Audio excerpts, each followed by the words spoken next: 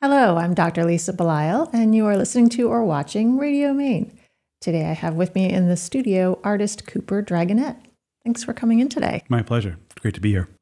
Cooper, you took a few detours before you decided to spend time as a full-time artist. I did, yeah.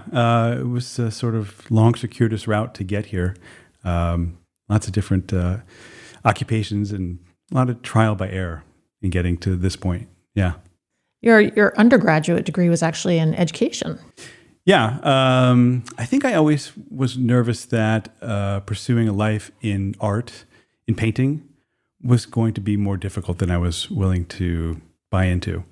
So getting a degree in education, teaching fine art, that seemed like a pretty steady way to keep my hand in making art, but creating a sort of secure lifestyle as well. But teaching did really afford me the time to keep pursuing painting and being an artist. So you're not originally from Maine. You grew up in Connecticut. I did, yeah. What was your route? How did you end up here? That's a good question, yeah. I ended up in school in Arizona. And while I was in Arizona, I really missed New England. I missed seasons. I missed snow. I missed the ocean. I was always looking over the horizon when I was in Arizona looking for the ocean. It was a strange place to be for a guy from the coast. And by chance, I happened to be enrolled in a course with a girl from Bar Harbor. And I don't think I'd ever known anybody from Maine or Bar Harbor growing up. I didn't know anybody in Arizona from Maine. But she and I became really good friends. And the more I chatted with her, the more I was intrigued by Maine. And I think it had to do a lot with the coastline, the romance of especially where she grew up, and then kind of a newfound interest in boats at the time. And her family came from Bar Harbor, but it was also, a hub for boat building. And sort of through her and a couple other influences, I ended up working for the Hurricane Island Outward Bound School's sailing program.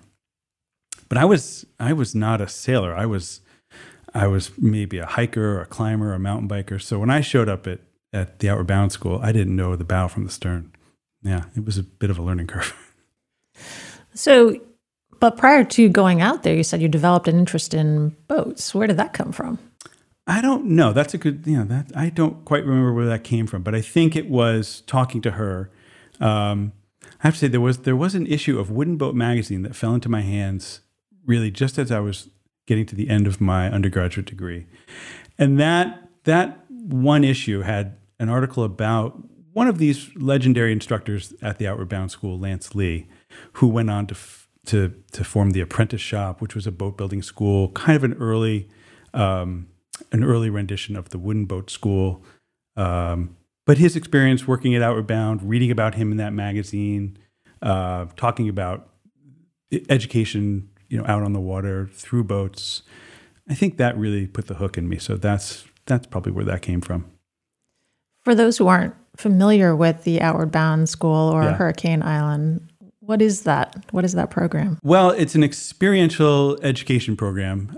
Mostly it's about learning your limits or finding out maybe more about yourself through being outdoors, whether it's sailing, hiking, backpacking, canoeing. They have programs all over the world. The programs here in Maine are really centered on hiking, sailing, canoeing. In the winter, there's some dog sledding, winter backpacking. And as a group of maybe 10 or 12 students of all ages, you're on a pretty different experience for most people. For most people, it's out of their comfort zone. It's definitely an adventure, and I think it invites self-reflection. The courses that I taught, we were all in the same boat. 12 people in a very small boat.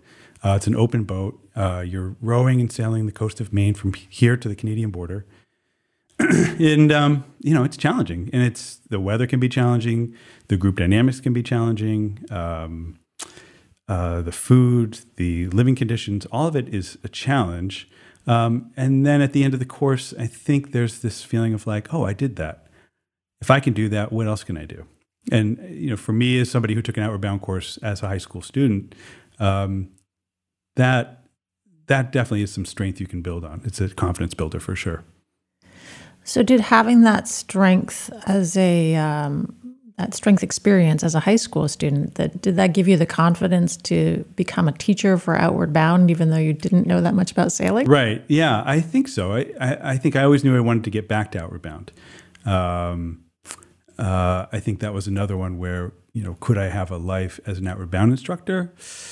That was a tough one to sort of figure out. And, living in the field, out of a backpack, out of a duffel bag, at some point, even though I loved it, I wanted something a little more secure. I wanted a hot shower. I wanted a garage. I wanted the creature comforts of home, and I couldn't find that inside my duffel bag. So it was a great lifestyle for, a decade or more. And I wouldn't trade it for anything. I mean, the friends and colleagues that I've worked with there are my lifelong friends. Yeah, that's experience can't be replicated. You also developed a friend group when you taught art at Mount Ararat in Topsom. Yeah.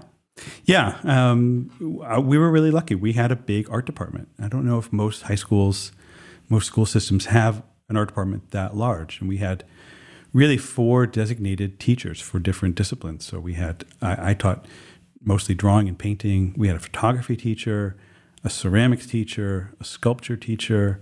I think that's not a regular thing to be found in most schools. And then just to be a department of 4 people was really great, especially as a new teacher. I was working with some very experienced teachers who were well respected in the state of Maine, and in both in education and in the art world. So it was a great experience for me to fall into that group of people. They continue to be friends, people I keep in touch with, people who keep cheerleading my work as an artist. They are all artists, and so it's fun to see what we're each doing now that we've all moved on since our days at Mount Ararat. Did you see significant differences between experiential learning with Outward Bound and working as a public school art teacher? Oh, yeah, definitely. I think when you're working in an Outward Bound course, a lot of the education comes from outside of your experience as a teacher. Again, I always looked forward to like a rainy day or a foggy day or a big thunderstorm, because it really took the load off of me. The weather did the work. Or if it wasn't going to be windy and we were going to row a long way, that challenge was not something that I invented. It was something that just came in front of us that we had to meet. Whereas when you were teaching, the challenges and lessons that you gave your students were created, from discussion, from textbooks, from experience. So I was really responsible for what students were going to do and see. And of course, it was a limited time. I think the longest classes that I had were maybe 45 minutes, maybe an hour each day. It was a limited amount of time I got to see students. But at the same time, making art is kind of experiential, and students would surprise themselves, challenge themselves. There's no guarantees that it's going to work out when you start. So there's a lot of trial and error, a lot of starting over. I always told students that making art was like writing. You're going to make a rough draft. You're going to make a first copy, a second copy, a third copy. You're going to go back in and make corrections and erase and start over and rework. And that's just the process of making art. It's rare that you knock it out of the park on the first try.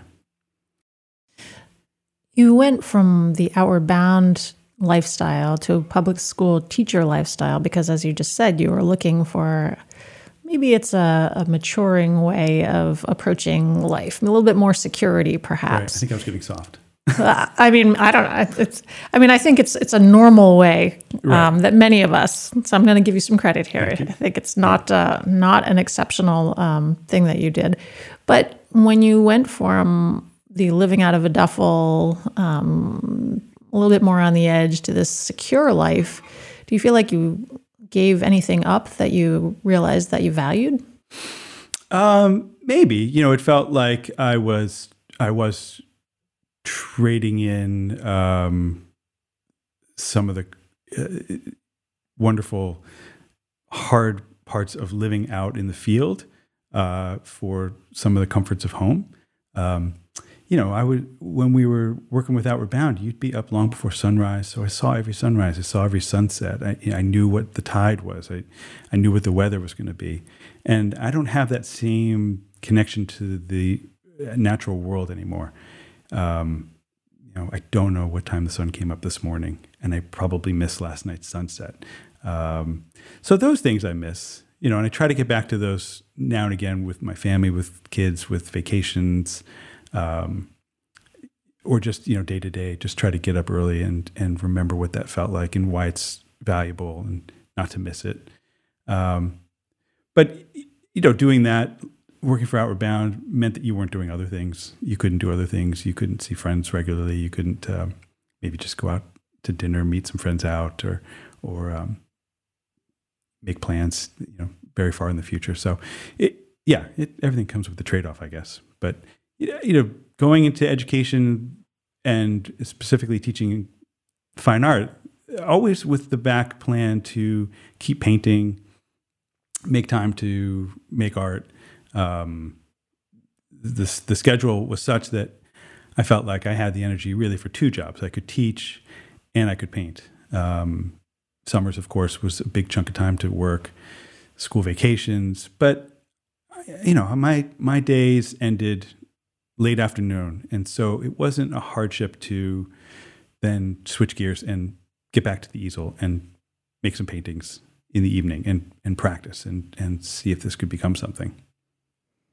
You've maintained an interest in plein air painting, which is not typical for people. Explain to us what plein air painting is and why you're interested. Well, that probably goes right back to the Outward Bound question, because plein air painting is painting in the out of doors. And it wasn't until, this is kind of a long answer, but it wasn't until I came back to Maine, or I should say, I decided to teach. I had to go back to school to get a couple more classes under my belt to get the credits or the accreditation that Maine wanted to teach in Maine. And I ended up falling into a class at USM with this great painting instructor. And he was the guy who really introduced me to plein air painting. I hadn't really been interested in painting so much as I was more of just being an artist, being creative. But once I saw that, you can take this outdoors, I thought, this is where I belong. This is my link between making art and probably living the outdoor lifestyle with Outward Bound. And so now I was back outside, and that felt right. That just felt like a natural fit. To see that you could make paintings, and they were never huge paintings, but to make paintings outdoors and that you could pick where you wanted to go, that was just great. And so I was really intrigued by the idea that I could have this medium and explore Maine again. That was nice.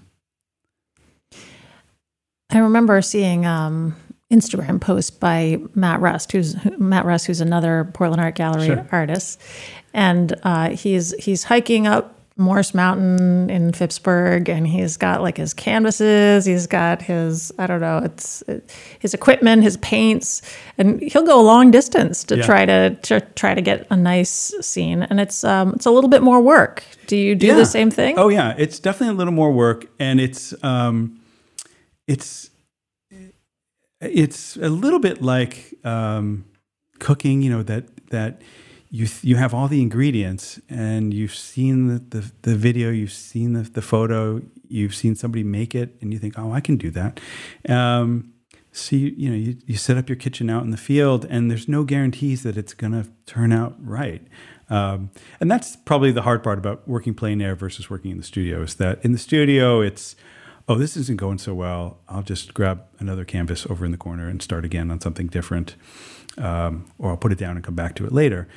Plein air, you have to think about what time of the day is it? Can I come back to this again tomorrow?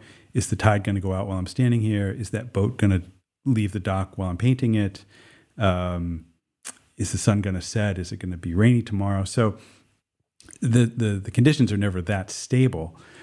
But the experience of being out there, that's what really seems to be the thing that makes the difference in your paintings. You pick up more than, and it's hard to put into words, but you pick up more being out there, painting in the field, than you might painting in the studio. And it's not that different than, say, like seeing some great landscape or some image and snapping that photo on your iPhone. And then when you get home or you see it or you show it to friends later, there's something not there. And I think with painting, you try to get that thing that's not there into the work. And it's probably just the process of being there for a long time, observing, and you just see more, and you're noticing subtle changes in colors and lights and values, and maybe the temperature of the day, or heat of the day, that kind of thing. So working plein air is it's a wonderful experience. It's more challenging than the studio for sure. And so a lot of times the paintings that I make in the field either become a larger piece back in the studio, or they just become studies and again, more practice. I suppose I look at every painting as practice for the next painting. You're never really sure if that's going to be a Mona Lisa or not. Well, I've heard from several artists that part of knowing when your art is done is kind of a feeling about, you keep working on it, you keep working on it, you keep working on it. And then finally you're like, okay, that's it. Yeah. But there's not really, it's not like anybody puts a tape up and there's a finish line that you run across. No. Usually I'm just sick of it. Yeah. Usually I am just tired of working on it. And then there's some element of there's a conversation you're having with the painting. It needs this. This isn't right. You have to fix this. This is off. This could be better. And then that little dialogue seems to get very, very quiet. And if you keep trying to push it, that's when I think a painting can kind of die in front of you. My rule is to leave the small brushes at home. It always seems like when I get the small brushes out and try to put in every blade of grass, every leaf, every detail, it just kills it. So I do try to keep it loose, keep it simple. And that helps. If you have a limited amount of brushes, you can't get too bogged down in the small stuff. That helps. So it's a little bit like cooking outdoors when you're camping. It's a little bit like cooking outdoors. Yeah. You don't have all the ingredients in the kitchen, right? Yeah. And sometimes it tastes good and sometimes it's a bit of a fail, but Right, yeah. In the end, it's still the experience of it, right? Still the experience of it, yeah. Tell me about this piece that's behind us right now in the studio. I live in Cape Elizabeth, and so this is a painting from the shoreline in Cape Elizabeth. If you're familiar with Two Lights and the Lobster Shack at Two Lights, this is on the shore between those two places, so between the state park and the Lobster Shack. It's a sort of hard to reach corner of Cape Elizabeth. There's no roads there. There might be one house along that stretch of the coast. But just walking by, I suppose maybe somebody might not notice this, but I think when I saw it, I thought, oh, there's an interesting collection of shapes, patterns, color shifts. And that probably is why I stopped and thought, oh, this would make a good painting. I might not have known exactly what it was going to look like when I was done, but it often seems like you see something out of the corner of your eye and think, oh, that could work. And there's something about that draws me in. I suppose with this piece, it's that big rock in the center that was the key to saying yes to doing it. I think if that rock hadn't been there, you wouldn't have the sort of pattern that it has otherwise. You have this series of lights and shadows, and that rock sort of pulled it all together for me. And the sparkles on the water don't hurt either. Was this a plein air painting? The original one was. The original study was probably 8 by 10. I think this is 30 by 40. I often try to make the plein air pieces some ratio so that when it comes time to scale up, it scales up well. So, 30 by 40, I can't do the math in my head right now what that would reduce down to, but hopefully the same shape in the small one works itself out to the big one. And so it becomes a lot easier to scale things up when you do that. But the original small one probably took maybe 2 hours, maybe a little longer. And this one probably didn't take much longer than that, but all the thought process was done already. I didn't have to decide, well, what color is that? What shape is that? What value is that? When I made this one, I really just had to copy it and make sure that I got everything kind of in the right place. When it gets bigger, you see things more clearly. So there's definitely differences between the original and this one. But it's almost easier to make the big one after having made the small one. It's just fast and kind of brainless. You've mentioned the sparkles on the water, which is one of my favorite parts of this piece. But you also mentioned that, you were there for two hours. So how do you get the sparkles doing the same amount of sparkling over the course of 2 hours? Well, some of it is, you walk by and you think, oh, that would work. And then you sort of have to take quick note of like, well, what is it about this that's working?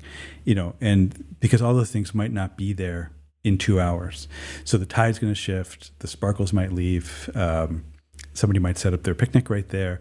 And so a lot of times I will make a quick pencil sketch. I use a viewfinder and I have a sketchbook, and I try to have that sketch really be the design for the final composition. That's so important to get the design of the piece right. It's like building a foundation for a house. And if that's not right, it's just going to fall down. So having the simple sketch, basically the blueprint for the drawing, that helps. Sometimes using the iPhone to compose, going, okay, what's the far left border going to be? What's the far right border going to be? But then to capture things like, okay, well, what do those sparkles look like? They might leave in a bit. Or where is the tide right now? Is it going out? Is it coming in? And having that phone photo as a reference is really helpful. It's a great tool. I have a really nice camera, but I don't lug it out into the field a lot. I just have my phone in my back pocket like we all do. And so it's a great, easy, quick tool to have to help make the painting work, to find all those little notes to get to the finish line. One of the other things I like about this painting is the purple on the shadow of the rock, which for me is really interesting because I don't think of rocks as being purple necessarily. I don't think they are, but I do think there's some element of artistic license that I try to work into pieces. And I think that comes from not wanting to make a complete representation of it, not a totally realistic representation of what I'm seeing. But I think it's fun to be able to introduce colors that you might not see. And I think especially with our phones and our cameras, the camera doesn't pick those up. I really love reflected light when light bounces into a shadow, how it changes the tone of the shadow.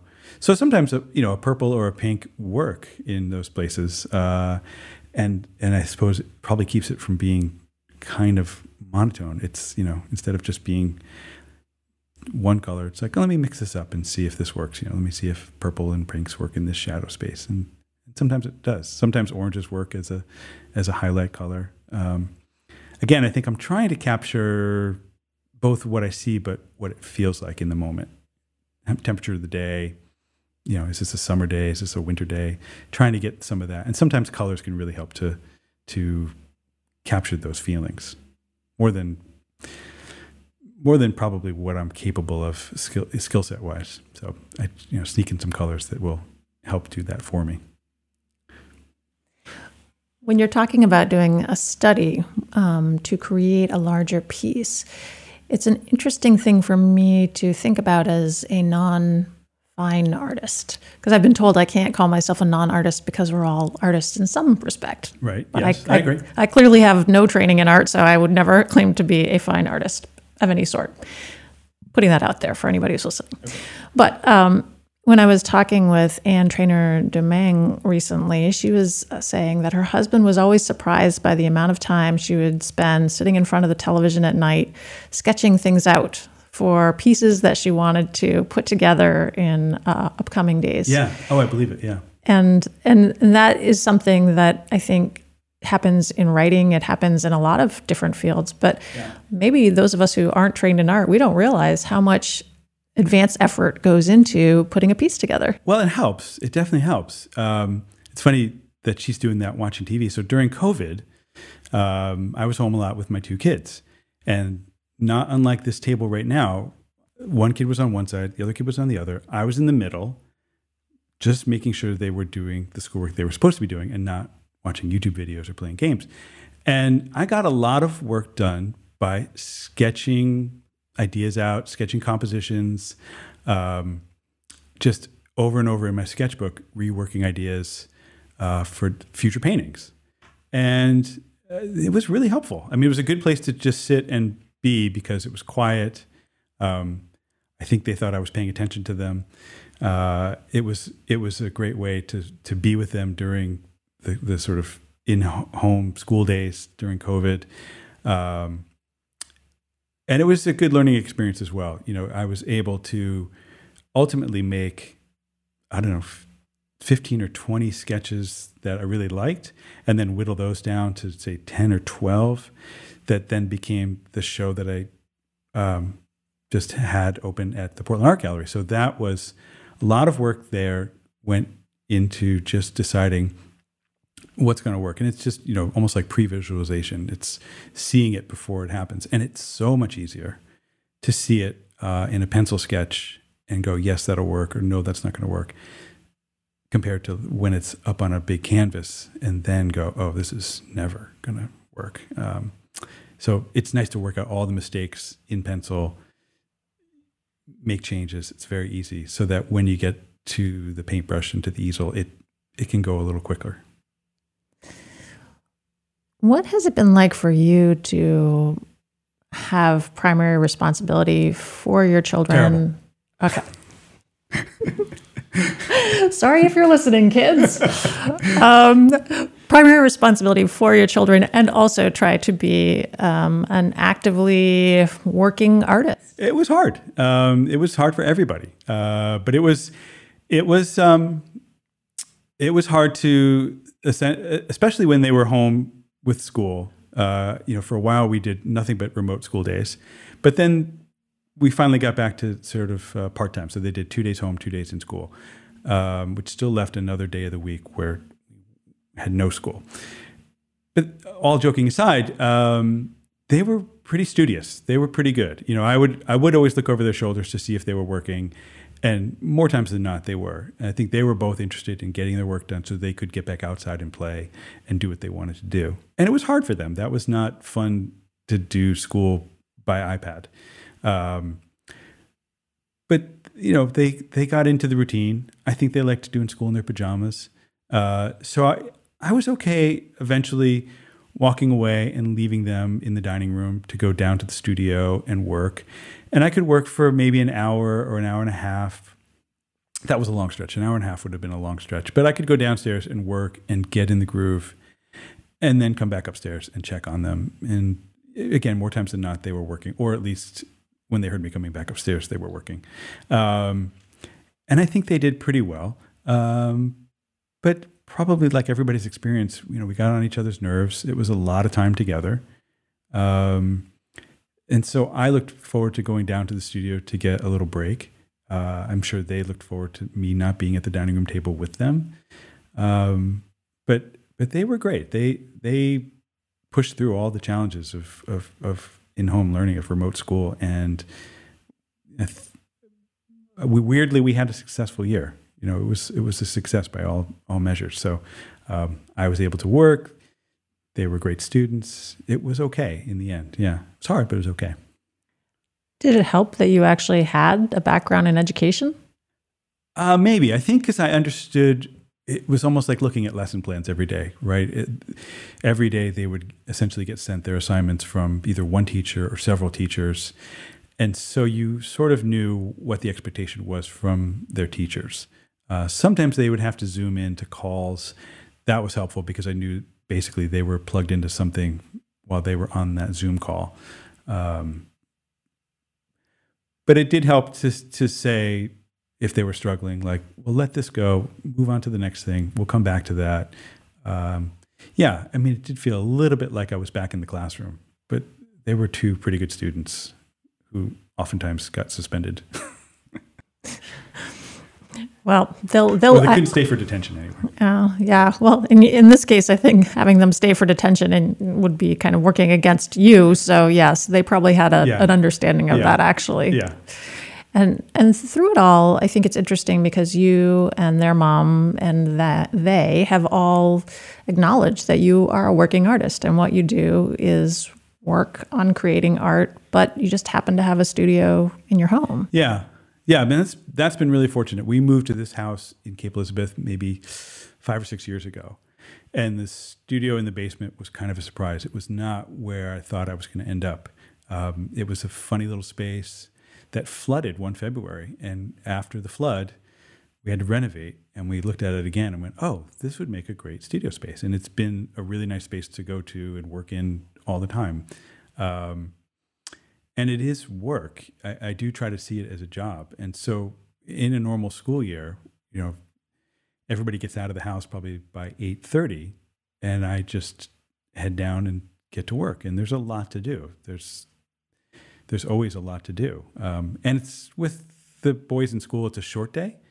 Somebody's walking back into the house at about 3:00.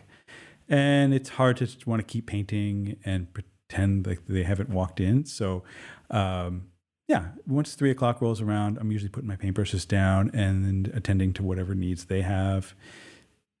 By late afternoon, we're heading off to a sports thing or driving them to this thing or that thing, and then before you know it, it's dinner time. And I'm not really good working after dinner. I'm sort of toast after that. So having that big chunk of time in the morning for most of the day, that's great. Just to fall into the groove of painting. I often lose track of time, and I have an alarm on my phone now that goes off at about 2:45 to let me know it's time to wrap it up. So it's nice when I have those big days to work, but it does take a lot of time, surprisingly. Well, I know in our household, I work outside of the house, but my husband works inside of the house, and he really does work. I mean, he leaves. I mean, I know because he's Kevin Thomas. He's in charge of the gallery, or he owns the gallery. So you work with him. So I mean, but he gets up when I get up. He starts working. He helps take care of our small dogs. He maintains the household. Right. He continues to work, and all I'm doing is I get in my car, drive an hour and 10 minutes north, work, drive an hour and 10 minutes south, and then I'm done. Right. But being the person who is trying to work and also maintain the household, I mean that's challenging. Yeah, it is challenging. It's a weird challenge because you're home, and so all the things that everybody has to do at home are there in your workplace, whether it's answering the door or, attending to the dirty dishes or whatever. But, it's a bit of an effort to try to separate the two. This is work time. This is home time. It's tempting to just switch off and go do maybe the fun things that you can do around the house, or do the jobs that need doing. But I really do think it's important to set up that structure so that you define when it's time to work and when it's time to do the other things. And I suppose in some senses I'm lucky that the kids are in school, because that defines what time things happen and when my free time is, my work time. But yeah, it's a weird little challenge working at home. I'm sure that's probably the case for a lot of people now. It's this weird, you got one foot in one world and one foot in the other. It's an odd place to be, but I like it. There was a time when I wished I had a studio in Portland. I had dreams of like walking the streets with a cup of coffee, heading to my cool studio, like I was some hip urban hipster. And now that just seems like a hassle, like finding parking and getting out of the house and locking the door and going into town. And this is pretty nice. And then when it's time to walk the dog late in the morning, it's a nice place to walk the dog, or take a quick walk on the beach at lunchtime just to get some fresh air or something. That's pretty nice. Hard to beat. Have you seen your art evolve over the course of the last 18 months, over the course of time where you've been impacted really by the pandemic? Yeah, it has been interesting. This last batch of work really looks different to me than previous pieces. I suppose that's true every time there's a new batch of work. You hope that you're progressing in some direction. And then other influences impact the work as well. I think recently I've been really moved by the work of T. Allen Lawson. He's a Wyoming guy, but I think he has a summer place here in Maine. So I think he's well known in both the Southwest art world and the New England art world. But he's known as a tonalist, and he's kind of a master landscape painter. He paints pretty realistic pieces, but then at the same time, they're pretty loose and non-specific, and they usually just capture a sort of fleeting moment. And so I think that's one of the things that impacted my work this last go, was trying to get some of that in my work, trying to make pieces that were maybe from a part of the day that we don't always get to see, like a sunset, like a sunrise. And then sometimes it's almost like the lack of color I was interested in, the lack of contrast, the lack of value changes. Maybe this time around, everything was a little more monotone with a shot of color. That was what I was interested in this time around. And it feels like it was more successful. It's interesting. I've gotten to know my eye doctor a bit, and we've talked about that as an artist and an eye doctor. And he said, well, you don't see red and green that well. And I think that's showing up in my artwork. And probably the less I try to use a wide range of colors, maybe the more successful that is. I'm not sure if that's true. I mean, that's actually a fascinating thing to think about, is just this idea that what I'm looking at right now is probably not what you saw when you were painting it. Right. Yeah. Well, I wonder about that. Maybe that's why your rocks are purple. I don't know. That's why the rocks are purple. Yeah. But I still like it, so I think it's okay. Okay, good. Yeah. Okay, good. As long as you like it. Yes, and other people do too. Well, and that's the thing about being, I think, an artist. I walk into my studio or a gallery show, and I just see all the mistakes. I just see all the things that are not working for that particular piece. But that's because I made it, and I know it intimately. And I think at some point I just have to live with where I've gotten to in my skill set, in my abilities, and go, well, that's as far as I could go with that piece. That's as far as I was able to, get it to look like what it looks like. So that's a lot of times what I see. But at the same time, I still like paintings that I've made. I have favorites and pieces that I think are really successful. And that's always fun to feel that way when you're done, thinking, oh, that's a home run. Yeah. Well, clearly I'm not the only one who likes this piece, because my understanding is that after this, you're going to be driving it across our causeway and bringing it to somebody else who really likes this piece over on Cousins Island, who's thinking of purchasing it. Yeah, that's what I've heard too. So that's where I'm off to next. Yeah. So I love the full service artist idea that not only you're going to show up with your art, but you're going to show up with yourself, so they get to know you as well. Yeah. Local delivery. That's right. Yeah. And I know that's something that the Portland Art Gallery likes to do anyway, is just kind of connect people with the art and the artist at the same time. Well, and it's nice to be so local, to the gallery, in proximity to the gallery. It's great. It's nice to feel like I'm a part of that community, and I can be. I know that last night was the opening for our most recent show, and you were part of that opening, and it was very successful, very well attended. People really seemed to enjoy the art and being together again. Yeah. That must have felt good. It did, yeah. The last time I had an opening at the gallery, you weren't there. Nobody was there. It was just a video camera and me, and it was the first day of lockdown, and it was bizarre. I think we all felt that.